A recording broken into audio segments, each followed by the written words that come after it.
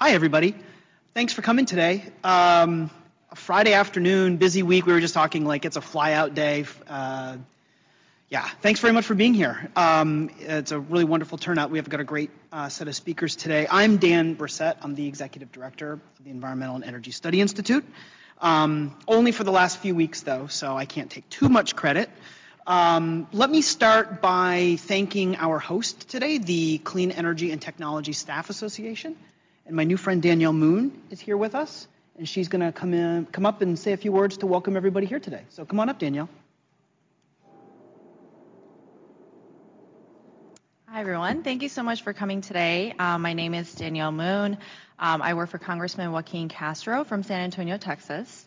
I'm the president and founder of the Clean Energy and Technology Staff Association.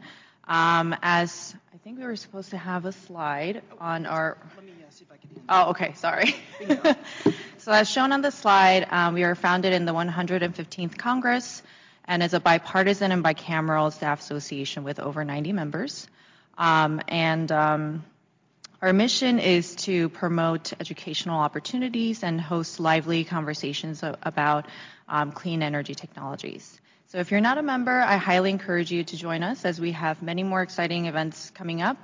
Next month, we're going to have a briefing on nuclear energy with MIT and a toy drive with the Nuclear Energy Institute. So if you'd like to join or learn more about us, you can come find me or use that email address. We have our officers here today over there on the corner, Lawrence and Sanjina. So you can come talk to any of the three of us if you're interested. And with that, I'm going to hand it to Dan to start the conversation. Thank you. Thank you very much, Danielle. This is actually ESI's first time working on a briefing with this staff association. So hopefully we'll get off to a great start, and this will be the beginning of a beautiful friendship. Today we're going to talk about the growing role of renewable energy in the U.S. energy mix. We have a wonderful panel today that will help us understand the importance and the potential for renewable energy and storage to power our daily lives, and most importantly, to do so in a less carbon-intensive way. For those new to EESI, we were founded in 1984 on a bipartisan basis by members of Congress to help educate and inform policymakers, stakeholders, and the general public about the benefits of a low-emissions economy. In 1988, EESI declared that addressing climate change is a moral imperative, a sentiment that has since guided our work. Today, we are fully engaged on the climate change policy debate and committed to working with Congress to find workable solutions now and looking ahead. One way we are active on Capitol Hill is by working with our clean energy allies to organize and present briefings. We'll cover a lot of topics today, but if you want to learn more about any specific renewable energy technologies and policies that encourage investments in this space, well, good luck for you, because you can visit eesi.org for summaries of all of our briefings, videos of most of our briefings, fact sheets like you wouldn't believe, lots and lots and lots of information to help you do deep dives on any of the issues. And just specifically in the last year, we've had briefings on renewable biogas, beneficial electrification, hydroelectric power, as well as issues like the perception of climate change in the mind of the public, the special needs of families in rural areas. Just a few days ago, the Energy Information Administration released its short-term energy outlook. And the findings in this report confirm that not only is renewable energy a critical piece of the U.S. energy mix today, but it will continue to be so and more in the coming years. I hope we all know that hydropower is the top generator of renewable energy in the United States. According to EIA, it will account for about 7% of total U.S. energy generation. That's important because hydropower is a leading source of energy storage and helps promote energy system resilience.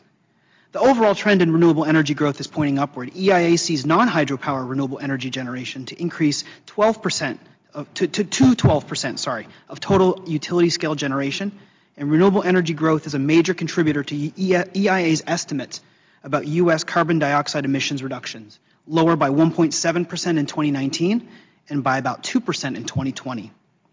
And now we'll move on to our panelists. We will leave plenty of time for questions after their presentation, so please hold them until then. And we'll do our best to get everybody a chance to ask their question. Our first speaker is Bill Parsons. He's the Chief Operating Officer of the American Council on Renewable Energy. ACORE is a national nonprofit organization that unites finance, policy, and technology to accelerate the transition to a renewable energy economy. Prior to ACORE, Bill served as Chief of Staff and Legislative Director to then Representative Chris Van Hollen. and managed the House Renewable Energy and Energy Efficiency Caucus for 8 years. Bill was also a founding board member of the Montgomery County Green Bank. Bill, thanks so much for being with us.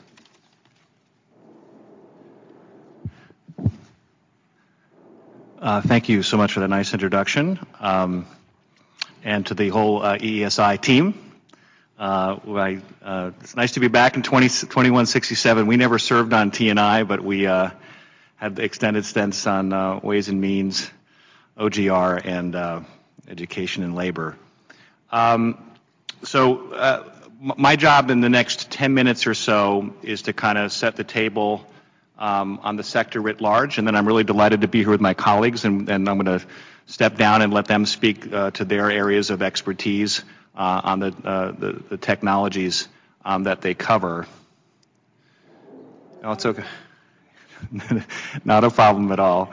I'm also aware that there was competition for your attention today, so thanks for the interest and for showing up. It's important. So as Dan mentioned, ACOR is the largest pan-renewable organization in town. And what that means is we're multi-technology, and we also work across the transactions. So we have manufacturers, developers, utilities, big corporate off-takers like Facebook, Amazon, and Google, and also investors, the big banks who invest, infrastructure funds, private equity, and the like. So that's the lens that we bring to the renewable energy sector. First slide I'm going to show you here is total renewable energy installations. What I want to call out for you, I apologize that it appears that the legend is kind of halved out there, but you can see what it's getting at. Since we have the last full year of data we have was for 2018, 19.5 gigawatts of capacity added in 2018, and that's the second highest year ever, so still decent momentum. And it happened in a backdrop of many people in this room will appreciate pretty static electricity demand. There's not a lot of growth in electricity demand and hasn't been for about the last decade. So in the face of flat electricity demand, relatively low natural gas prices, and many in this room will also appreciate the phasing down and out under current law anyway of the existing legacy credits for wind, solar, and other technologies, some of which actually lost their credits in the end of 2017 when the underlying extenders bill was not renewed, which is unfinished business that we can cover before the end of the event today. Over this period, renewable energy accounted for about 50% of new power generation.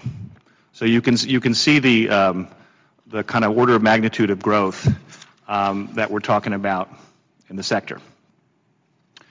I mentioned our membership includes investors, so we track renewable energy investment.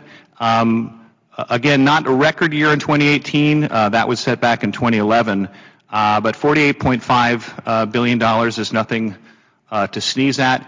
We have another metric that we use connected with ACOR's 1T by 2030 campaign, which is a drive to secure $1 trillion in private sector investment in renewable energy and enabling grid technologies between 2018 and 2030. When you take that 48.5 and you add in what we would characterize as enabling grid technology, my colleague Jason Berwin, classic case of this is energy storage, you get something closer to $56.7 billion invested in 2018. Global investment. Cumulatively, that's $3.2 trillion since 2004.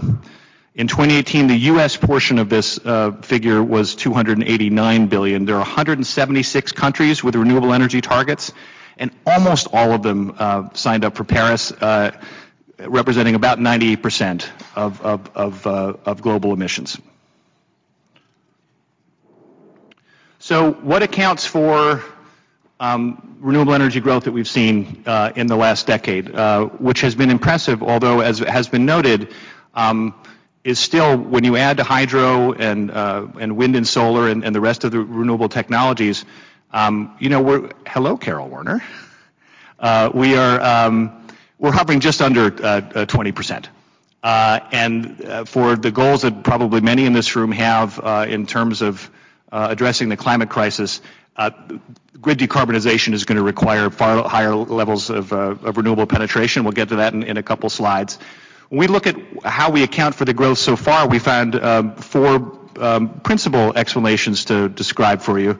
The first is state RPSs and CESs and goals and so forth. You don't have to look at this in too much detail, but I think for as long as I've been in this sector, the kind of received conventional wisdom has been, and especially now, the federal government and federal policy is not a particularly fertile ground for progress on clean energy or climate. I think we have an opportunity to change that this year, which we're going to try to get into before the end of this session.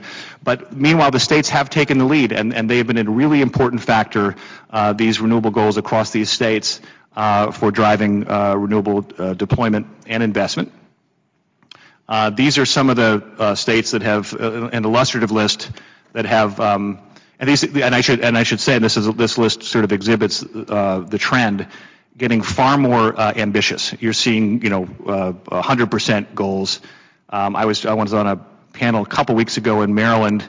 Governor Hogan let the 50% goal get signed by 2030 get signed into law, and promptly announced that he felt it was not ambitious enough, and charged his Secretary of the Environment to come up with a 100% goal for clean energy. He wants to expand the qualifying resources by 2050. So there is, probably folks have noticed, there's something in the air that people are getting serious about this. More states, also cities, over 100 cities and 10 counties have raised their hand for 100% clean energy goals.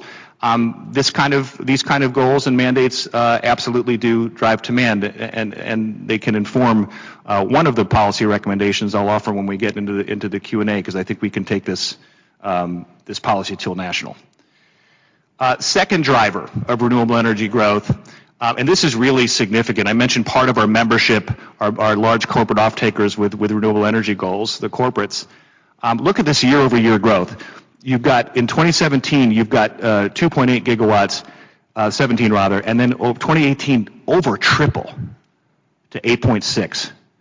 Massive growth being driven by private sector corporate renewable energy goals. Really significant trend in the sector, and we don't see that stopping. We see that growing. On the other side, you want to look at that on kind of the corporate side. This is a slide that represents distributed solar demand. Not just the blue graph is residential. The yellow portion of the bar is non-residential, kind of C&I commercial industrial scale, like PV on a Walmart. And you'll see it's roughly evenly distributed there in 2018. Approaching a little bit under 5 gigawatts, I think. Not quite a record year in 2018, but near the top. And so that the demand for distributed solar is also a significant driver right now. Third reason, dramatic improvements, dramatic reductions in cost. So you see here over the last decade, 88% reduction in the levelized cost for solar, 69% reduction for wind. We're going to sort of show some of the same data on a chart that compares different generation resources. This is an unsubsidized chart. So the numbers on the bottom show a bottom end of the range, numbers on the top end of the range. And the thing I want to call out for you is unsubsidized. This is without reference to any credits, any other incentives. Onshore wind and solar PV are directly competitive with natural gas today in many regions of the country. Why are there differences? You get differences in the size of the installations, the technology used, the geography where they're placed, and also financing costs. So that's why you see a range here. But I would just point out that these legacy credits, the PTC for wind and other technologies, the ITC for solar, have been an indisputable policy success, attracting capital investment, driving deployment, increasing volume, decreasing per unit cost to the point where we're now competitive in many parts of the country, even without the credits. Massive federal success. Thank you, Congress. Finally, we're just going to talk about the tax situation here. 2015, there was an agreement, both the wind PTC and the solar ITC, to phase down and eventually, in the case of the wind PC, to phase out. We're at 2019 on this chart.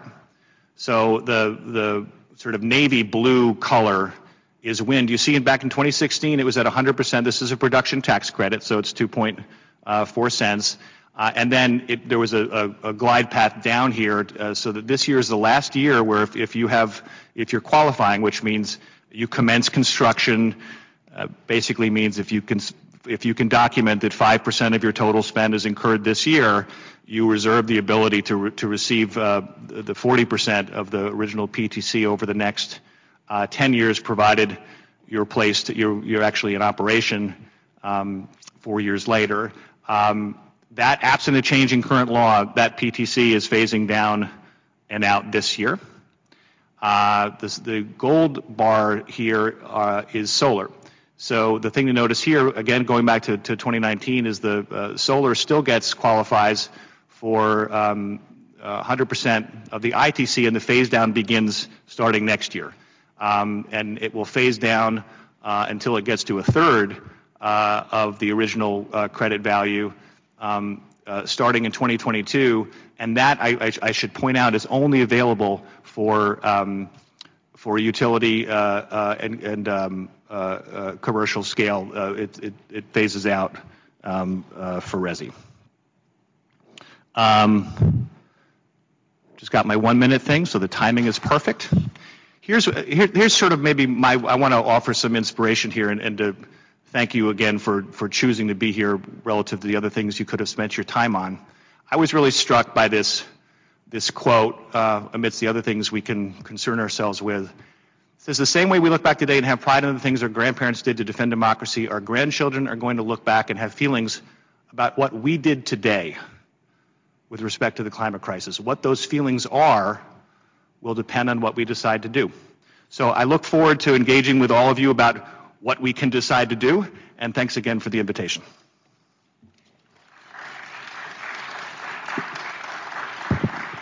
Thank you, Bill. One thing that I wanted to call attention to, in some of your slides, there were big spikes circa 2011, 2010-ish, and then there were some pretty big reductions in that same 2010, 2011 timeframe. My guess is that that's attributable to the American Recovery and Reinvestment Act. Okay, good. That was huge, and it's no coincidence that that started in 2009, it ramped down in 2012, but that's a huge driver for a lot of these. And I think it's really interesting that the levels of cost reduction and the levels of investment have come back, right? The stimulus did what it was supposed to do for these technologies. I think that's exactly right, and maybe the follow-on piece of good news, which is not an argument for inertia or inattention, but notwithstanding what I would describe as not coherent federal policy as it relates to renewable energy deployment and investment, we do have momentum from the years of smart policy that so far is carrying us through. We are at an inflection point as it relates to the phase down of the legacy credits, and we can talk about what that might mean and what we might do about it. But I think that's a great point about why the 2011 spike hits, and it's also useful to point out there was a 2-year delay between appropriation of funds or the provision of grants and when they start showing up in the deployment numbers. But we're benefiting from past years of smart policy, and it's going to fall to all of us to engineer some smart policy for the next decade. Plus. Thank you. Our next panelist is Dr. Will Pettit. He is the Executive Director of the Geothermal Resources Council. GRC is a nonprofit professional association founded in 1972, and today it boasts 1,200 members in 44 countries. Will is an applied geophysicist expert in subsurface science and geomechanics. I love introducing scientists. It's so cool. I'm not one. I don't know anything about any of that. Before leading GRC, he managed consulting companies in Minneapolis and across the pond in the United Kingdom. Will, great to have you.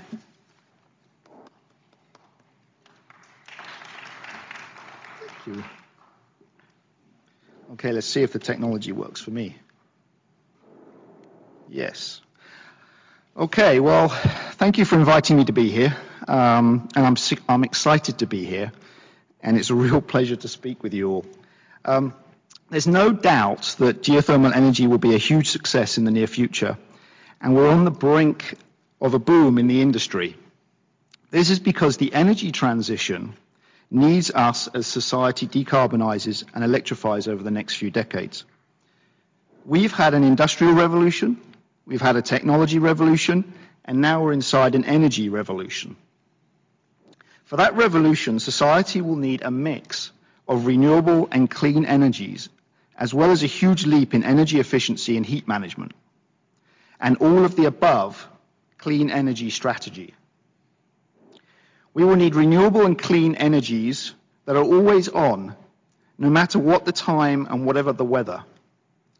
This means thinking outside the box in terms of how we manage our energy supply and consumption, and we're going to need to collaborate as a renewable energy industry to get to 100%.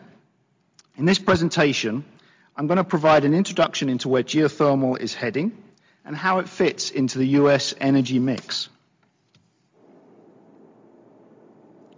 So geothermal energy is the recovery of heat from the earth that is then converted to electricity or used directly. The earth is a huge heat source that constantly transports heat from its center to the surface by thermal convection and conduction. Geothermal technologies and industries then capture that heat for a wide range of uses. It's a renewable energy source that emits very low greenhouse gases, just like solar or wind, except the energy comes from within the planet beneath our feet. That energy can be a few meters depth to thousands of meters depth. One of its benefits, as well as one of its challenges, is that it's hidden almost completely from view beneath us. Surface installations that use geothermal energy have the smallest footprint of all the renewable energies, so it simply doesn't have the bright visibility of other energy sources such as solar or wind. But it's always there. As a renewable baseload resource, geothermal supplies energy continuously. Geothermal industries can be broadly split into 4 types. Extraction of natural hydrothermal hot waters at temperatures usually well above 100 degrees C and from great depths to generate electricity. Direct use of cooler water for industrial and community heating systems, usually between 40 and 100 degrees C, and then geothermal heat pumps that work at lower temperatures with shallow installations to heat or cool individual buildings or houses. They are the geothermal equivalent to rooftop solar. The 4th type is known as EGS, Enhanced Geothermal Systems, where deep reservoirs are engineered to circulate water in a rock heat exchanger. These systems do not need hot water in place, but instead rely on enhancing natural permeability through pumping fluids continuously. These guys are in a research phase, but offer huge potential. So let's ask ourselves this. Where is my clean energy coming from on a still dark winter night in 2030? And what about 2050? Well, let's stop and think about what that moment in 2030. There are 3 things that are certain to be happening in our society. Firstly, decarbonization. Renewable portfolio standards and greenhouse gas emission targets will increase penetration of renewable power in the electricity markets and be replacing carbon-emitting generation with a carbon-free energy mix. Secondly, electrification. Our ground transportation will electrify as demand for electric vehicles increases substantially and technical innovations see electric trucks entering the market. There will also be pressures to electrify our homes, buildings, and industries by making them more energy efficient and removing carbon-emitting heating and industrial systems. Thirdly, and possibly most controversially, climate change. It's here and it's a scientific fact. The global climate will continue getting hotter and extreme weather events more common. This is going to drive public opinion and accelerate decarbonization and electrification over the following decades. All this means that electricity demands will increase, peak loads will move to later in the evening and during the winter, Storage and energy efficiencies can play big roles, but clearly can't meet all the future demands when solar and wind cannot.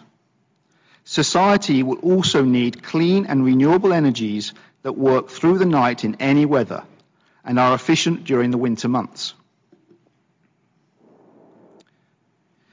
These things are already happening. In California, and as an example, RPS and GHG emission targets mean that government agencies are needing to find practical solutions across a broad range of activities. California will be 60% renewable by 2030 and have reduced emissions to 40% below 1990 levels. States across this great nation will follow the same path, with 29 now having adopted RPS targets. Policies for fighting climate change and lowering greenhouse gas emissions will yield procurement of geothermal energy in both heat and power on an unprecedented scale. So what does geothermal bring? Well, it can make a significant impact to building jobs and providing economic benefits in local communities across the nation. Geothermal power production creates quality jobs and contributes to local economies near the resources. For every 2 megawatts of geothermal development, there are 5 quality jobs created, and highest for any renewable energy. Operators pay local taxes and pay royalties for state and federal lands. Geothermal energy also helps to fight climate change by helping with electrification and decarbonizing our economy, and is a reliable source of energy that gives clean, renewable power and heat that's always on. As a flexible baseload, geothermal power will play a substantial role in maintaining a functioning electricity grid. It can provide the electricity grid with resiliency, reliability, and stability as we transition to renewable fuels. It's a stable 24/7 energy source with capacity factors greater than 70% in practice, higher than any other power resource except nuclear. It can be ramped up and down, so it's flexible to give power when it's needed, and can help balance the grid when intermittent renewables come on or off. Mitigating the so-called duck curve, where large demand ramps are needed due to evening consumption combined with solar generation coming offline as the sun sets. Geothermal power also provides ancillary services that are so important to maintaining a resilient and stable power grid, with black start capabilities, spinning and non-spinning reserves, and frequency regulation. I like to think of geothermal as a facilitator of renewables that allow us to transition to more solar and wind, meaning that the renewable power industry has a win-win opportunity to collaborate for the benefit of everybody. In the US, current power production is focused on the western states where the most accessible resources are found. California is the largest producer and has the largest geothermal field in the world. However, the earth is hot everywhere. It's just how deep we want to drill and the economics of recovery. This map indicates the temperature of the subsurface and access to hot rock. The benefit of EGS that I mentioned earlier is that we can tap into that resource almost anywhere. Research projects in EGS are being performed all over the world. In USA, there are 2 large projects funded by the DOE's GTO and by Bill Gates' Breakthrough Energy Ventures. So in the USA, we have 3.6 gigawatts of installed geothermal power capacity. We have about 1.2 gigawatts being developed. A recent study by the Department of Energy called GeoVision shows there can be over 60 gigawatts of capacity by 2050 if we enable cost-competitive geothermal expansion. Total accessible resources from EGS can provide much more than 100 gigawatts of power, according to other government studies. The DOE's GeoVision study is pivotal and far-reaching. It highlights the importance of geothermal in the energy mix, not just in electricity generation, but also in direct use of heat for domestic and commercial applications and geothermal heat pumps in buildings. The report shows that if we can bring down regulatory timeframes and well costs and enable geothermal anywhere, then we can see amazing market growth through 2050. We can scale up existing geothermal heat pump technologies in residential and commercial buildings. We can include heat pumps in new builds and retrofit existing buildings to reach 28 million installations. We can develop district heating systems that supply heat directly to communities and industries, leading to an estimated 17,500 installed systems. And the 60 gigawatts of estimated power capacity means geothermal will provide 10% of total US electricity demand. This is a vast potential for economic expansion. On the Hill, 2019 has been a very busy year. We've had 3 congressional hearings, one in June with the Senate Committee on Energy and Natural Resources, one in September with the House Committee on Natural Resources, Subcommittee on Energy and Mineral Resources, and one yesterday with the House Committee on Science, Space and Technology, Subcommittee on Energy. The previous year we had a congressional hearing was in 2007. It has also been a busy year for draft legislation that includes geothermal energy. And I've given some of those draft legislation there. The GRC's Policy Committee has followed this activity with great interest and supports all the draft legislation. The PC is an independently funded group of interested organizations advocating on behalf of the geothermal community. The chairman of the committee, Paul Thompson with Ormac Technologies, Inc., testified at 2 of the hearings this year. Our past president, Maria Richards, from Southern Methodist University, testified at the hearing yesterday. We look forward to seeing the next steps on these bills and are excited about the possible outcomes. Lastly, I want to switch gears a bit and talk about lithium. Geothermal developers are looking at ways of increasing the value of geothermal plants where possible, so as to make power production even more competitive. One way to achieve this is through co-production of minerals with the power. In an area like the Imperial Valley in Southern California, the minerals are transported in the geothermal brine that is extracted from the hot rocks at depth and currently pumped back into the reservoir.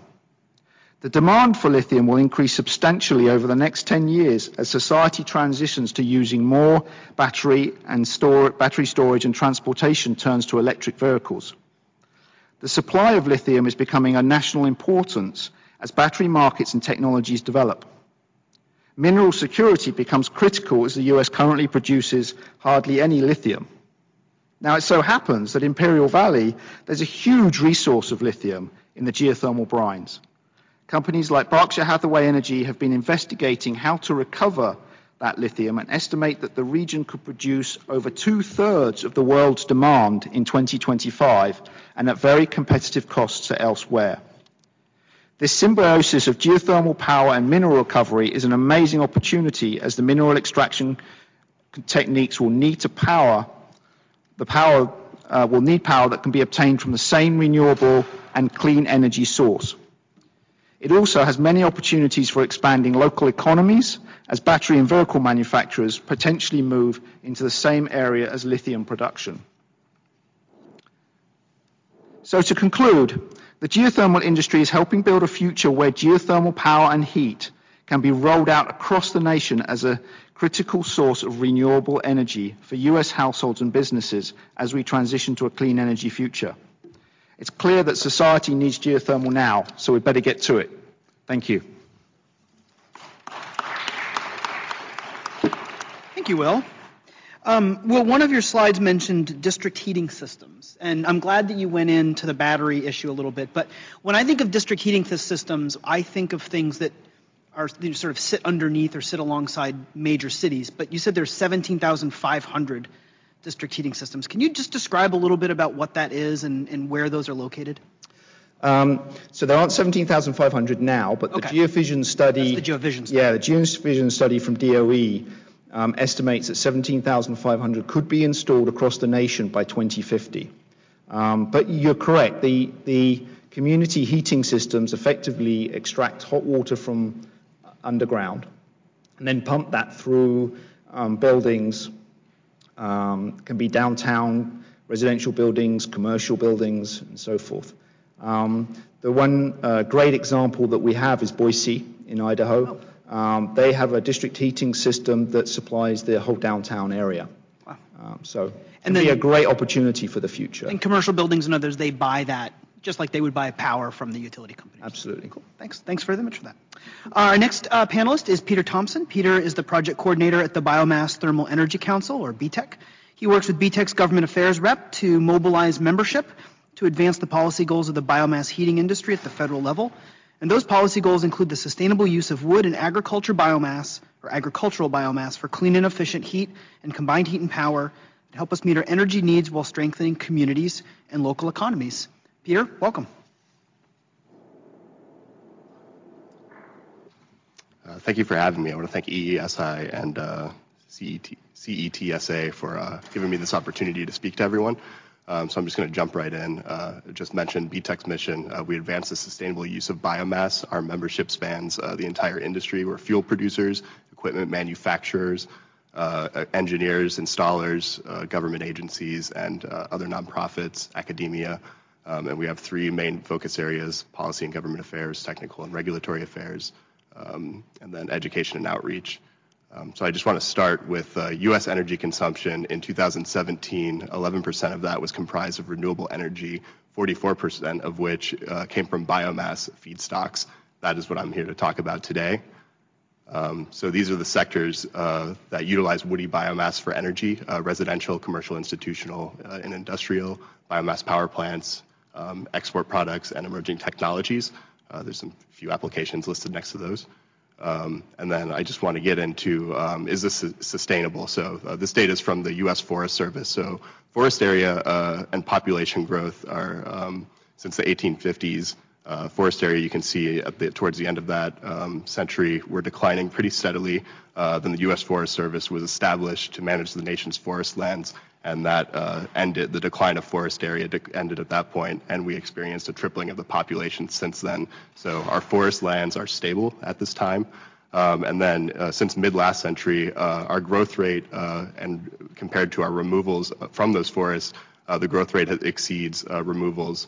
So we're not removing more carbon than we're growing, which is both very encouraging, but there are a variety of issues facing the forest today, and I'm here to talk about those as well. So the first one would be development pressures and land uses.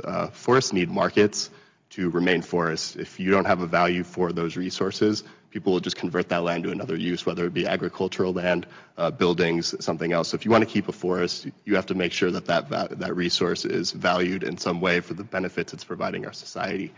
The next one is forest management. On the previous slide, I showed that was private and public lands. So we're having problems in the western half of the United States where most of the public land or public forests are owned by the government. So there's a lack of funding for forest management. What we're experiencing there is a buildup of dead standing trees. And just for example, in Colorado, 1 in 14 trees is a dead standing tree. So it's not absorbing any more carbon. It's just sitting there waiting to either spark or just continue to sit there. So it's not sequestering any more carbon. That accounts for 834 million trees in Colorado alone, dead standing. So we argue that we need to remove those to mitigate the risk of wildfire and prevent the spread of these diseases like these infestations, southern pine beetle in Georgia, mountain pine beetle in South Dakota, and bark beetles in Colorado and California. They're destroying our forests, so we got to remove those. And if you add those all, and then rapidly shifting energy markets. So if you have cheap fossil fuels available, our fuels, wood fuels, are not competitive. They just can't compete. And then also climate change exacerbates many of these issues. So then you see issues like in California last year, the 2018 Camp Fire was the deadliest fire in California's history, killing 85 people. I have some other figures here. It caused $16.5 billion of damage, and it destroyed 150,000 acres of forest land and the town of Paradise, California. So the stakes are pretty high, I would put to you, to make sure that we have healthy forests. So how do we do that? Well, we manage our forests. We make sure that we're going in there, making sure that we're removing diseased or infested trees so that those diseases and infestations don't spread. You could compare it to an epidemic of some sort with like a human disease. you want to contain it. You got to contain the disease before it spreads and causes more harm and puts the healthy areas at risk. So this picture here, this is after a wildfire, fire direction going down the hill. Before that fire hit, they thinned out the forest before the homes, and the homes were saved because they thinned out and the fire was stopped in its tracks, essentially towards the bottom of the crest of that hill. So we argue once you remove those trees from those resources from the forests, what are you going to do with them? Right now, the U.S. Forest Service practice is to just pile them up, let them sit, and in some cases, they actually just burn them openly in these, what you would call an open burner. It's just emitting, I mean, either way, it's emitting the emissions into the air directly from the wildfire or the open burning just to get rid of the resource. So we argue that the benefits of wood energy will help reestablish markets for low-value wood for the private sector. And then also in the public sector, much of the budget is being spent on wildfire suppression. We need to shift that and put more resources into wildfire prevention and forest health. So we can also increase rural economic development, job creation, and we provide energy savings. In recent winters in the Northeast where our technology has high penetration, there was seen a 50% cost savings compared to heating oil when shortages came at the end of a very cold winter a year and a half ago. So key barriers for deployment for us. There are three that I'm going to address here. The first one is the high capital cost at low volume of production for biomass heating systems. That's similar to all other renewables. At low scale of production, you're not going to see the benefits of scaling up production and cost savings. So there has to be some sort of mechanism that helps people deploy these systems and ramp up production so that we can see that cost savings compared to the already high volume production of fossil fuel heating systems. The next one is the low-value wood requires markets to be economically viable. So in recent years, especially in the Northeast, because of the cheap fossil fuels, we're seeing closures of pellet mills, and also there's a decline in the pulp and paper. Those are the two main feedstocks for these low-value wood resources.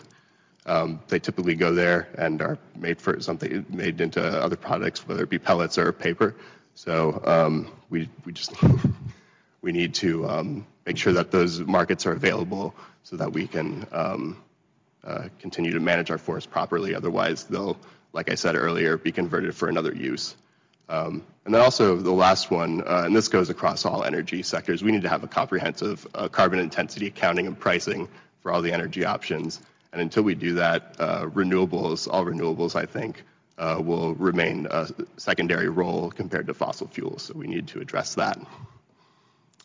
Okay, so I wouldn't be here if I didn't have some homework for everybody. So we have two pieces of pending legislation. The big one, the reason why BTEC was founded, was the Biomass Thermal Utilization Act, or HR 1479 S628. So this is an investment tax credit for those biomass heating systems of 30% if they reach an efficiency of 80% or higher. So we are deploying highly efficient, low-emitting systems across the country that provide energy resilience to communities, and you're helping people save money there. The next one addresses the residential side, the Wood Heaters Emissions Reduction Act. That's a grant program, $75 million a year, that was introduced in the Senate this past this past summer, we're a winter fuel. So that was introduced. It's estimated there's 6 million residential wood heaters across the country that don't even meet 1988 EPA new source performance standards. The EPA enacted new ones in 2015, and there's going to be new ones again in 2020, step 2 compliance of NSPS. So we need to help people have the resources available so that we can deploy those more expensive, newer, lower emitting systems and improve air quality and health impacts. And then there's existing programs, but we can also improve those. The Renewable Fuel Standard has been very successful in mixing in renewable fuels for transportation. There's a group, the Biomass Power Association and American Biogas Council, that are pushing for electric pathways to be opened up in the EPA RFS currently. And then we would also argue, because thermal energy accounts for 33% of the total U.S. energy demand, we would like to see thermal applications qualify for the EPA RFS. The next two are actually from the Farm Bill last year. Thanks for including those. So there's the Community Wood Energy and Wood Innovations Program that has authorized funding currently. The Senate has provided a partial $5 million appropriation. So we would like to see that move forward in any appropriation bill that goes forward. And then the Bioenergy Program for Advanced Biofuels, immensely successful program for fuel producers to expand their production to bring more fuels to market. Traditionally was dominated by the biodiesel sector, but in the latest Farm Bill, they limited the amount of payments that can go to a specific fuel type at 35%. So that should increase the participation from other industries like the pellet producing industry. So we're very happy about that, and we look forward to seeing that implemented. And then actions to take, co-sponsor the BTU Act, HR 1479, S628, and the Wood Heaters Emission Reduction Act. If you're in the House and you have the capability, maybe introduce a version of it there, and we can get that moving forward. And then work with us to direct EPA to expand the renewable fuel standard to include wood pellets and chips as qualifying fuels for thermal pathways, but as well as for electric pathways that are coming. And then again, thank you for your work on the Farm Bill last year. There's a lot of good stuff in there that's going to help our industry continue to be viable and provide energy solutions for people. So that's the woody biomass side of things.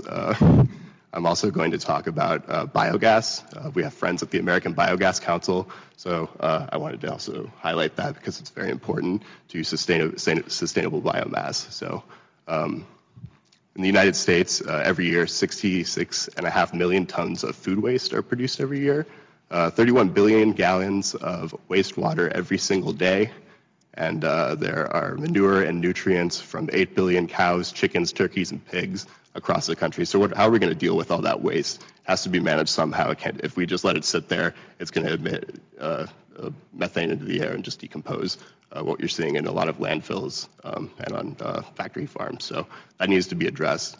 The U.S. biogas market, currently there's 2,200 biogas systems in the country, but there's a potential for over 14,000.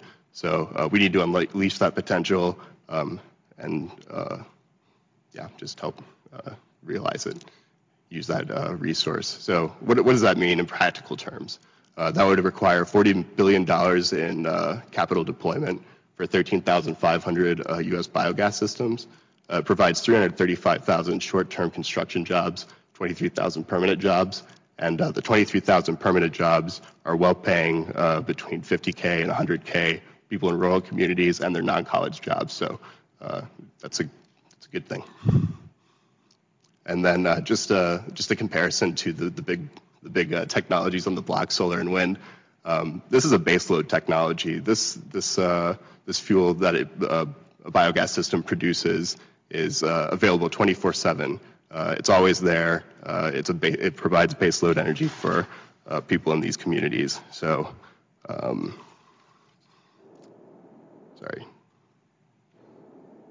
So to receive the same capacity from solar and wind, you would have to deploy 5 times the amount of systems compared to one biogas system than what we're currently seeing. And then there's also, for both of the options, woody biomass and non-forest biomass, there's also non-energy benefits. So there's waste management, nutrient recycling. I can speak to those a little bit better if I had more time. But anyways, policy solutions.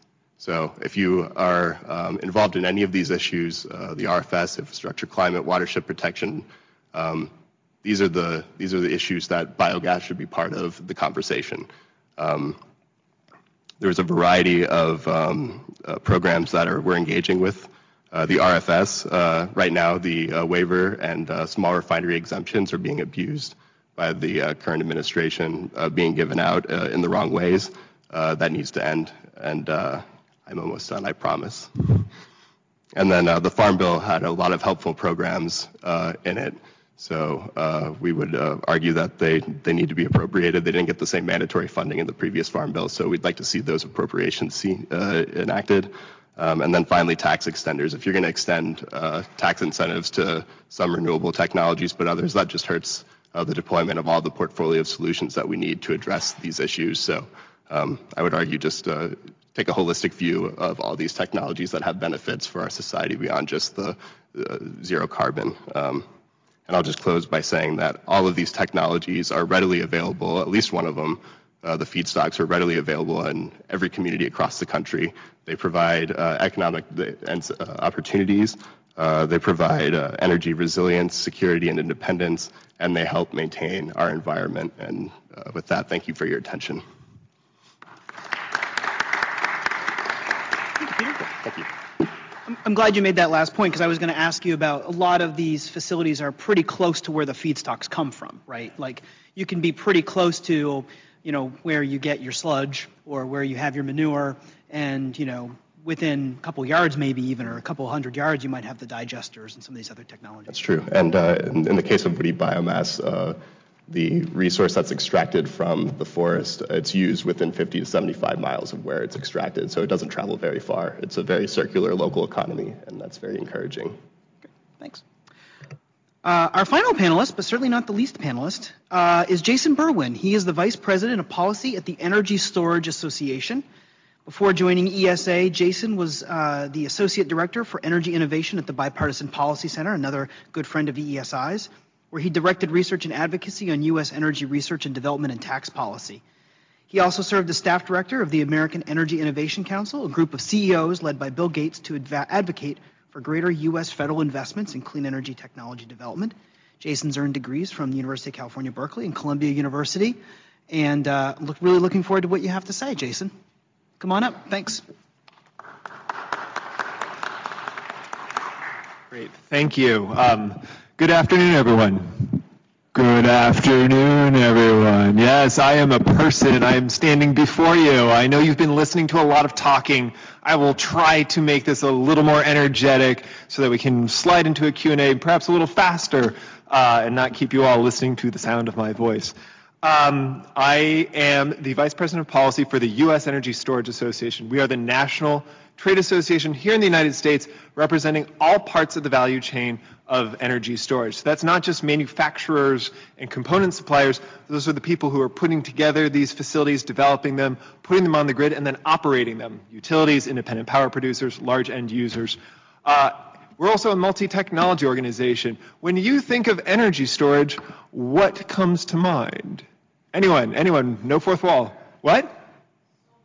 Solar. Lithium-ion batteries. Hydro, like pumped hydropower. Hydrogen. Rubber bands. If you did them large enough and taut enough and could, you got kinetic energy.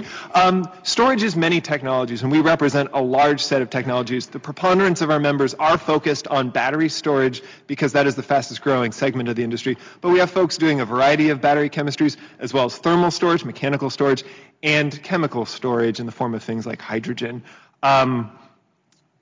Storage is important because what you have in the power sector is a system that is designed around a single constraint. Supply and demand have to match every moment, every hour, every day, every season, every year in order to avoid disruption and blackouts on the system. That kind of a system has to run under very constrained operational choices in order to make that happen. When you introduce storage, you relax that constraint and in fact enable a variety and larger range of operational possibilities. That flexibility is fundamentally what storage is providing to the power system and why it's so incredibly critical, particularly when we're having a conversation about renewable energy on the power grid. Because, as I think everyone has noted, renewable energy is based on, in the case of wind and solar, upon when you are in fact having that access to the sun or to the wind. Obviously, there are other resources that do not depend on weather as much, but suffice it to say that given the amount of development we've seen in the wind and solar sector, storage has become an extraordinarily critical part of this conversation if we are to move to higher and higher deployments of wind and solar. Just for a little bit of a market snapshot, we have just over 1 gigawatt of batteries now connected to the electric grid. I did not create any slides for you, so you have to look at my face, but you know what they look like? You know what they're made of? What's in here and what's in your laptops. That's the same core technology as these lithium-ion battery cells, just scaled to a much larger array. They look like shipping containers by and large. They're not that sexy, but somehow Elon Musk has made them extremely sexy, so I'll take it. And so we have 1 gigawatt, just over 1 gigawatt of batteries on the grid. We have 22 gigawatts of pumped hydro storage on the electricity grid. Harder to get sort of a measure of thermal storage. I've heard around 3 gigawatts of thermal storage capability on the electric system, and plenty more to come. The reason why, does anyone know why? Well, the reason why we're focused a lot these days on batteries, and particularly lithium-ion batteries, is because the costs of lithium-ion batteries are dropping extremely quickly. You saw Bill's charts of solar and wind declines. Storage is following even faster than that. It historically has been about cut in half on installed costs every 3 to 4 years, which is dramatic. Does anyone know what's driving those cost declines? Anyone? What? Tech innovation. Sort of, but not exactly. Anyone else guess? Electric vehicles. The global build-out of electric vehicles, which I think Will showed the demand for lithium-ion was going to be driven globally by electric vehicles, is ultimately what's driving the cost of grid battery storage down. So we're really riding that kind of dramatic expansion and scale of manufacturing globally. And that's what's really making this turn very quickly from something that people talked about as theoretically possible to now being installed at the hundreds of megawatts per year on the US electric system. The reason why storage is also something that I think excites a lot of folks in the utility sector, independent power producers, large end users, is because it provides really 3 core values. The first is that you are able to save money when you don't have to build as much spare capacity on your power system in the form of excess power plants or excess wires. Because supply and demand have to match in the power system moment to moment, if we have one day a year where the power demand is up here and the rest of the year it's a lot lower, well, we still have to build all the power plants and all the wires to serve that one day of highest peak demand. And so, in fact, we have an enormous amount of underutilized capital assets in our power system. When you have storage, you have the ability to store and meet those kinds of peak demands on the system without having something that necessarily idles the rest of the year, because the storage can be used continuously for a variety of purposes.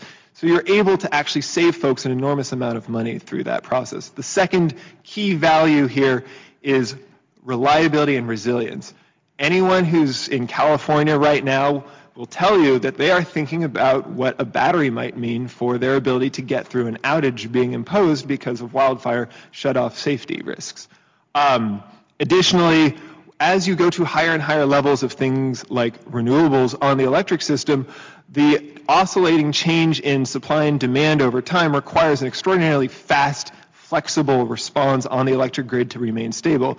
Storage has been providing this at increasing scale. Started, in fact, here in the Mid-Atlantic region. The first market globally was here in the PJM Mid-Atlantic regional grid, which brought on nearly 300 megawatts of batteries to stabilize the grid more effectively than gas-fired or other power plant technologies. And then the final and key value, I think, for a lot of folks in this discussion is integrating a diverse range of resources that's more renewables, making non-dispatchable renewables controllable, but also, for that matter, taking inflexible resources like nuclear and allowing them to be effectively accommodated and have the flexibility to be able to allow them to play well with the rest of the grid. For that matter, distributed resources. As we see more build out of things like rooftop solar, electric vehicles, things that are at the edge of the grid, storage is helping to make sure those get integrated without disrupting the grid locally and putting more stresses on that would otherwise make those too expensive to host. So when you bring storage into your system, you're getting all of these benefits. An example that I think, I just read, literally before coming here, what kind of things we're seeing now. Salt River Project, so this is a electric cooperative in Arizona, just announced they are now going to build a 250 megawatt solar facility paired with a 1,000 megawatt hour battery. So that's a battery that's 250 megawatts, same size as a solar plant, and can store 4 hours of that rated capacity from the solar. So the sun shines throughout the day. As it starts going down in the evening, the battery is going to kick in and keep all through the evening peak the same amount of generation being supplied to Arizona residents, all from the sun. So that's really the incredible power when you're able to put this kind of resource on the system, and what's driving, again, a lot of the interest we're seeing in places such as Bill had mentioned that are now saying, well, if we're going to go to 100% clean or 100% renewable or what have you, storage has to be a part of that solution. States are a lot of times driving this conversation, so we've been seeing things like deployment targets, places like New York, California, Massachusetts. I think there's a discussion right now in Nevada to establish one. There are obviously other state policies driving this, but from the federal level, we're also seeing enormous bicameral and bipartisan interest.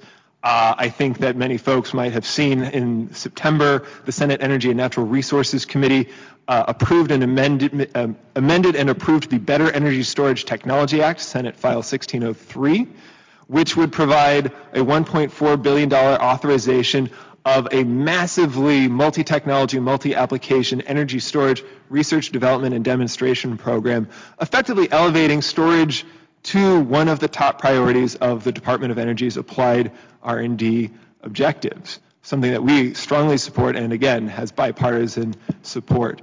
The other, I think, most exciting thing moving forward right now is investment tax credit eligibility for energy storage. Senate Bill 1142, House File 2096, again, bipartisan in both chambers. And what this bill does is basically take a quirk of administrative guidance from the IRS. Right now, you can count storage as eligible for the ITC when it is paired with an ITC-eligible generating resource, so like a solar plant, for example. So that is why, in part, when you hear about storage these days, a lot of it is storage plus solar, because when you integrate it with the solar, you get the 30% investment tax credit. There is no reason, though, why that benefit cannot be shared widely by wind power, by hydro, by geothermal, by, in fact, any number of other resources on the electric system. So we think that it's important that storage be untied from just being paired with only solar. For that matter, folks in the solar industry are excited to see storage have its own standalone eligibility for the investment tax credit, because we have thousands of solar projects that have been deployed, but you can't add the battery now and get that tax credit, whereas new builds can. So it's all going into new build. We have an enormous opportunity right now to create a wave of new jobs and economic development just by retrofitting all of the already existing solar with batteries and other storage technologies. And then ultimately it's about leveling the playing field. Storage is one source of flexibility that we have in the electric system. There are other sources as well. Some of those, like fuel cells, for example, or microturbines, have access to the investment tax credit. So we want to see just making sure that we're not distorting the investment signals across the grid for the best solutions for grid flexibility. And I might add, this is all storage technologies. Back to what we started with, that doesn't just mean lithium-ion batteries. It means hydrogen. It means pumped hydro. It means molten salt thermal storage. It means underground pumped hydro or geomechanical pumped hydro storage. It means all of these new innovative technologies that the investment community is focused on, because we all see how important this technology is to going to higher and higher shares of clean and renewable energy in our grid. So if you have any questions, of course, please feel free to contact me afterwards. The Energy Storage Association's website is energystorage.org, and look forward to your questions. Thank you. Thank you, Jason. That was great. And I'm glad we're talking about the EV issue, because Edison Electric Institute, which is the utility trade group, They say that there's going to be like 7.5 million EVs on the road by about 2025. There's about 1 million right now. But that number will almost quadruple by 2030. And each one of those is basically just a four-wheeled battery, and we have to park them somewhere. We have to park them in our homes. And I have a feeling that something you're tracking very closely, but it's going to really change the way we use energy in our homes and how we think about sort of reliability and resilience. I'm not going to ask you a specific follow-up because I'm going to give you the first crack at our first question because you came up with it. We have a roving microphone that will soon be dispatched because Melody will have it. Because we're going to be, because we're recorded, it's important that we ask our questions into a microphone so that everybody can hear. So when we get to the audience questions, please just wait for the mic. But I'm going to start, and Jason, I'm going to start with you. Magic wand time. What could Congress do before the end of the year to make life better for the Energy Storage Association? For the energy storage industry, I think the most important thing, of course, would be, in fact, enacting investment tax credit eligibility for energy storage technologies. It's, right now, the House, I think it was the Sustainable Energy and Environment Coalition, 166 House members signed a letter to leadership just a couple of weeks ago stating a number of priorities. At the top of that list, energy storage, ITC eligibility. I think a lot of us are looking forward to what the House Ways and Means Committee is going to include next week. And we understand that in the Senate right now as well, there's obviously an ongoing discussion about what can be included in an end-of-year package. I don't think there's a single more impactful, feasible thing that can get done this year for renewable energy than ITC eligibility for storage. Maybe for the industry, but it will make ESA's life a lot easier too, my guess is. I mean, don't get me wrong. Yeah. I personally would enjoy being able to take a very easy 2020, yes. We're going to come all the way down the line. Peter, you're next. Same question to you, but for your industry. I already said it, but pass the BTU Act, HR 1479, S628, and then on the biogas side of things, that would be tax credits for HR 4186 and HR 3744. So tax credits are huge for renewable energy industries. Thanks. Will? Yeah, I agree with Jason. Actually, the tax legislation is obviously a key part to it. The Tax Extenders Acts that are out there, but then also we in the geothermal world, and I included it on that slide that's in your pack. We have 3 draft bills that were put together and published this year, and also something that Jason mentioned is how bipartisan some of this is. And I just wanted to just go through those 3 bills very quickly, if I can, to highlight that. The first one is Senators Cortez Masto and Wyden, who published the Geothermal Energy Opportunities Act. And then Senators Lisa Murkowski and Joe Manchin published the Advanced Geothermal Innovation Leadership Act. And then Senator Jim Reich and Congressman Russ Fulker published the Enhanced Geothermal Production on Federal Lands Act. And there's a real mixture of, as I say, bipartisan appeal in those draft acts. So I think we have a really good chance of bringing those together and getting those passed. So. Thanks. And Bill, you have a broader perspective on the industry. What do you think? Happily, I'm going to agree with all of my colleagues here. I'm going to start, the first thing I'm going to say is the tax extenders is important this year. You have some of these technologies, their incentives expired at the end of 2017, so they need to be renewed for sure. And can all be part of the mix if we have smart policy. I do want to pull back the lens though, and I'm particularly keen on Jason's idea on the energy storage, the freestanding energy storage ITC. I want to call attention to because this is my shorthand for folks who want to walk away with this. There's a pile of these letters out on the table. It's a multi-sector letter from the entire renewable sector.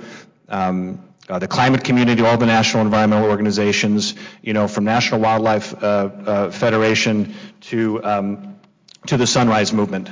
are signatories to this letter. I encourage people, it's sort of the cheat sheet for what's going to be at play at this year-end tax extenders legislation, which is going to get combined with what progress can we make on clean energy and climate this year. The broader view that I want to share is I remember at the beginning of the year we were thinking about this, and when we were talking with the national environmental community, and storage, this letter, the ITC has been kicking around for a while, and then people will recall it sort of maybe faded for some a little bit, but in the beginning of the year there's a lot of talk about the Green New Deal, right? That was and big national goal and the urgency and so forth, which is certainly something that ACOR endorses as an aspiration. We think about the typical thing as a congressional staffers will also think about the legacy credits about the PTC and the ITC, and that's sort of the known quantity and so forth. On a go-forward basis, I just want to pick up and amplify something Jason said. When you get to penetrations 50, 60, 70, 80% or higher, or approach sort of Green New Deal aspiration, you simply have to have massively expanded deployment of storage to make that work. You just do. And so what I say to my sort of, friends and congressional staffers here, there may be an opportunity in the not so distant future to have a separate discussion about larger climate policy. But in today's environment where agreement is going to have to be secured from the House and the Senate and on a bipartisan basis, if you think of the three legs of a decarbonized stool, and we'll forgive my friends here, but because I'm for the extenders and for maximizing deployment of all these technologies, but given current trends, utility scale solar, wind, and storage really is the third leg of that stool. It happens to be the one politically that's making itself available to us this year, and we would be fools not to take it. So, to the degree your bosses, my guess is 7 out of 10 of you, if statistics don't lie, probably did sign the SEEK letter that Jason referenced. That's really important. Please have your bosses weigh in support of including things like an energy storage tax credit. I would throw in EVs and offshore wind as solid bicameral bipartisan candidates for enactment this year on the year-end spending bill as part of that tax extenders negotiation. It's kind of quaint. You're thinking about a year-end spending bill. I was thinking about like a December 20th punt to February or March. I think they're going to go to December 20th, right, folks? Unless the president vetoes it. Depends on how shiny the Christmas tree is. Yeah. Questions from the audience? We have a roving mic right here in the back. Hi, thank you. I'm wondering what you feel the feasibility is, if there is any, of establishing a national RPS. So I would say this year and heading into the election year, that's a low probability event. But let me address the merits underlying your question. We saw one of the slides that I offered was there's two things that I think recommend very strong and serious consideration of a national RPS. The first is the massive experience that we have at the state level. This is a known quantity. We know how this works. And in fact, it does work. And the second thing I think I would call out is, and this is not, we're actually, ACOR is about to release a climate policy options paper that compares RPS, CES, tech neutral tax credit, carbon pricing, and also grid modernization. But another distinct advantage, in addition to the experience of the states with RPSs, is it directly drives demand for renewable power. By design. And when you have certainty around demand, you give investors certainty to invest. And if we need to scale up at a rate to meet Paris climate goals, I think an RPS could be an incredibly, or CES, provided it's properly structured, could be an incredibly helpful policy tool in any comprehensive climate plan. Other comments from the panel? Yeah, I absolutely agree with Bill. And I think seeing the experience in California, the states are already doing it independently. So I think the federal government has to come along at some point and join the club. The other thing as well is obviously greenhouse gas emission targets. I think it goes hand in hand. So bringing in legislation that really targets both is really important.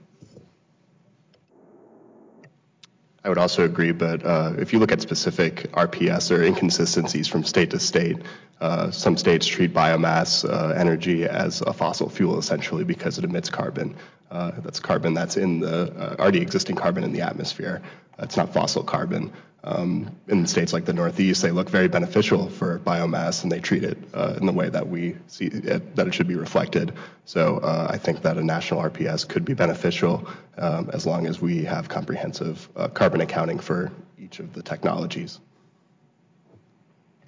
Jason, do you have anything to add? Okay. Well, so long as we're talking about three-legged stools, we've talked about greenhouse gas reductions goals, we've talked about renewable portfolio standards. It's probably my job to also mention energy efficiency. It's another integrating set of technologies that make all of this easier to do. Other questions? Oh, we've got two. Well, I guess we have to ask Carol. Carol, and then we'll go right behind Carol. First of all, thank you all very, very much. And so you've laid out a whole series of policy measures as well as documentation for the enormous contributions that can be made across the whole family of renewable technologies. So my question is, I am presuming that all of you are submitting all of these ideas for both near term and also sort of the visions and everything to the House Select Committee on the Climate Crisis, because it's critical that you all get this in so that there really is a full breadth of, looking at the whole universe of what truly is possible. Answer from ACOR is, well, actually, Jason, why don't you start down there since we... Yeah, sure. And I think one thing that, just to step back a second and explain what I think is sort of harder to get at the 10,000 foot view that I just gave you from the podium, but from 50,000 feet, or let's go to space. And I'll tell you why I think storage is going to be such a big part of what the Select Committee needs to focus on. There are only three things you do with energy. You convert it, right, from one form to another. And that's what we do with wind and solar and gas turbines and geothermal and, combustion and biomass. All these things are just conversion technologies. We transport it, we move it around. That's oftentimes in wires or in pipes. Sometimes it's by rail car, other things. Or we store it. We have a place where that energy sits until we need it. And you can get all the carbon out of your generating as much as you want and get the costs of the lower cost stuff down. You can build as many wires as possible to get away, for example, from fuels that move through pipes. But if you can't figure out how to store energy better than a hydrocarbon, we're going to be dependent on them for the rest of time. And that's what the challenge ultimately comes down to, and why energy storage is such a transformative set of technologies, because when we can store energy without creating more carbon emissions, that is fundamentally going to unlock these non-carbon generation sources and ability to transport it around. That is ultimately the challenge of the 21st century power system for decarbonization at its core, and why I am so passionate about energy storage, certainly, but also why I think when we think about this in the context of climate and decarbonization, why so much attention needs to go into the storage question. Bill? Yeah, so to answer Carol's question directly, yes, the submission deadline is next week, so we're polishing them up as we speak. Also submitted to Energy and Commerce on their 100 by 50 goal. We sort of said, well, we touched on carbon pricing, which we did. This is a group, I think this is an appropriate observation to make, and we're going to speak more to this dynamic in our climate policy options paper. I remember when I was a congressional staffer, my basic shorthand for carbon pricing was, make dirty more expensive, get more clean, right? And unleash market forces and internalize the externality of carbon pollution, and that'll, that's what we need to do. It's a true statement as far as it goes, but I do want to, since you all are the kind of staff who will come to an event like this, I do want to call out that not all carbon pricing regimes are created equal. And when Congress gets around to addressing, if it chooses to pick up carbon pricing, it needs to be purpose-built for the goal in mind. And here's what I mean by that. For example, in today's context, if the goal of implementing carbon pricing is to accelerate deployment of renewable technologies as part of a plan to meet mid-century climate goals, say. Seems like it's a likely motivation. You need to take care not to design a carbon price whose initial level and rate of annual increase has the primary effect of incentivizing near-term fuel switching from coal to natural gas. If you do that, and it's very possible to design a system that will do this, you will see helpful reductions in the near term because natural gas is about half as emitting as coal. However, you will also have incentivized an entirely new generation of natural gas infrastructure whose useful life will far exceed the point after which their emissions become not helpful to achieving climate goals. So this is exactly the kind of audience I want to start socializing that kind of nuance and sophistication because carbon pricing, there's a decent chance this could be coming. We need to be smart about it. Thanks. Will, Peter, do you have any comments in response? Are you writing RFI responses? I hope. I just agree with Bill in answer to your question. We should definitely be getting comments in front of the Select Committee on climate crisis. And I think going back to my opening statement in the presentation, we need an all of the above type approach with clean energy. And yes, storage will play a huge role, but the challenge with storage is that you have to get the energy into it faster than you take it out over the long term. So you need to produce that energy in the first place. How many of us have got mobile phones that are continuously on the low end of the power scale? So we do need that energy generation to be there at all times to get that energy into the system. But then also, I think what we have to also do is not focus completely on electricity. This decarbonization that we're going to go through needs to be, as I say, an all of the above type approach where we also look at energy efficiency, as you mentioned. The greatest thing for people to do in terms of reducing their bills in their houses, for instance, and decarbonizing their houses is first of all to make their houses more energy efficient. So we're going to need to be doing energy efficiency across the whole of our society. And also part of that is heat management, as I mentioned. If we can get more effective heat management into our homes and our buildings and our businesses, then we can do a lot more to bring down that need for the power in the first place and help decarbonize the whole of society. So. Yeah, I also agree with Bill, and yes, it is necessary for biomass to provide comments on the proceeding, so we will be doing that. Well, I certainly know we're providing comments because poor Anna and Amber and Ellen have been drafting them furiously for the last couple weeks, so hopefully it's something everybody likes. We have time for at least one more question, and I promised that you would get to go next, so you get your next question. Hi, this question is probably very specifically for Mr. Parsons. In your slides, you showed a spike in consumer demand in 2018, and I was wondering if that's also explained by RO or if that's explained by something else. Thank you for the question.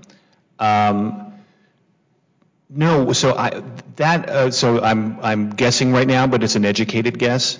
2018 would have been would be a bit of a lag for ARA funding to be showing up in a year-over-year bump in 2018. The guess that I would offer is sort of the second thing that I think you mentioned, which is the economic recovery. So that you had that kind of undergirding, supporting demand both. On the C&I side, which is new. I mean, one thing I need to say that one piece of that is the C&I, the new corporate demand is not a cyclical thing that we've seen before. That's new. The idea these big companies like Facebook and Google and Amazon are coming out and saying, really aggressive, we need 100%, carbon free by, a limited time period. That is a brand new driver, and it was at 8.5 gigawatts last year, which is massive.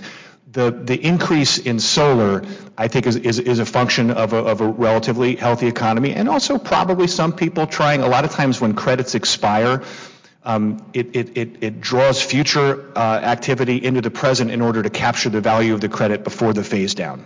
So that also could explain part of that spike. Would be an educated guess. Other questions? Oh, up here in the front. No, that was you. Yeah. All right. Thank you. Quick question. We talked a lot about decarbonizing the electricity grid. We talk about energy generally. The question is, what about renewable gas as a way to decarbonize our energy sector? Background on this is we do have in the energy storage field an opportunity to use the gas grid, which is an asset that's stranded if we move away from natural gas altogether. We can store renewable gas in there as an energy storage medium. We can transition to use zero carbon fuels like hydrogen in the transportation sector for heavy duty, medium duty. All of that can come from renewable gas, from excess renewable electricity generation, which we will have when we go to SB 100 or like 100% renewable electricity. So where do you see the role of renewable gas in energy future of America? Thanks.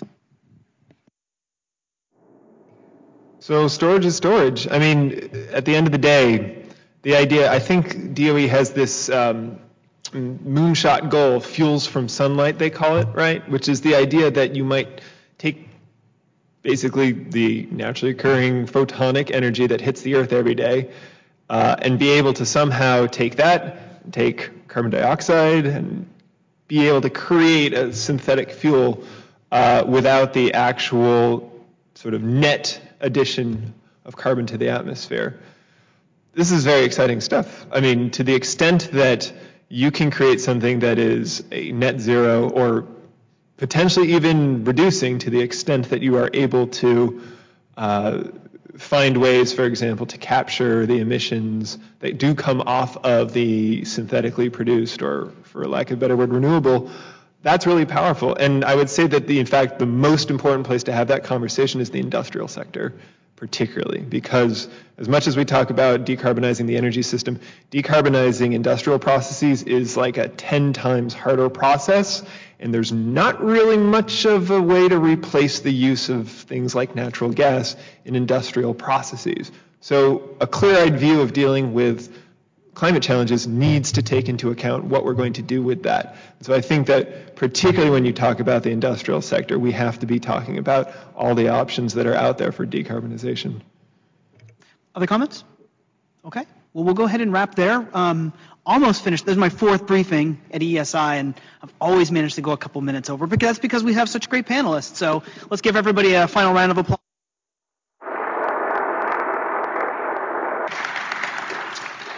Just a final reminder, if you haven't already gotten into the habit of visiting eesi.org, please do. And hopefully you'll use that opportunity to sign up for our new newsletter, Climate Change Solutions. It comes out every other Tuesday, and it's a great way to keep up with all of the goings-on at EESI. Next Friday, it might even be in this room. Don't hold me, cut that. Next Friday, we have a briefing on deep decarbonization, legal pathways to deep decarbonization. Hopefully you'll be able to join us for that. And I don't think it's been announced yet, but on December 4th, there's one on West Coast coastal resilience. So that should be very interesting. We're going around the country bringing people in to talk about these resilience projects in their communities, and they've been fantastic. So thank you very much. Thanks to the EESI staff for pulling off a great briefing. Thanks again to our panelists, and I hope everyone has a great weekend.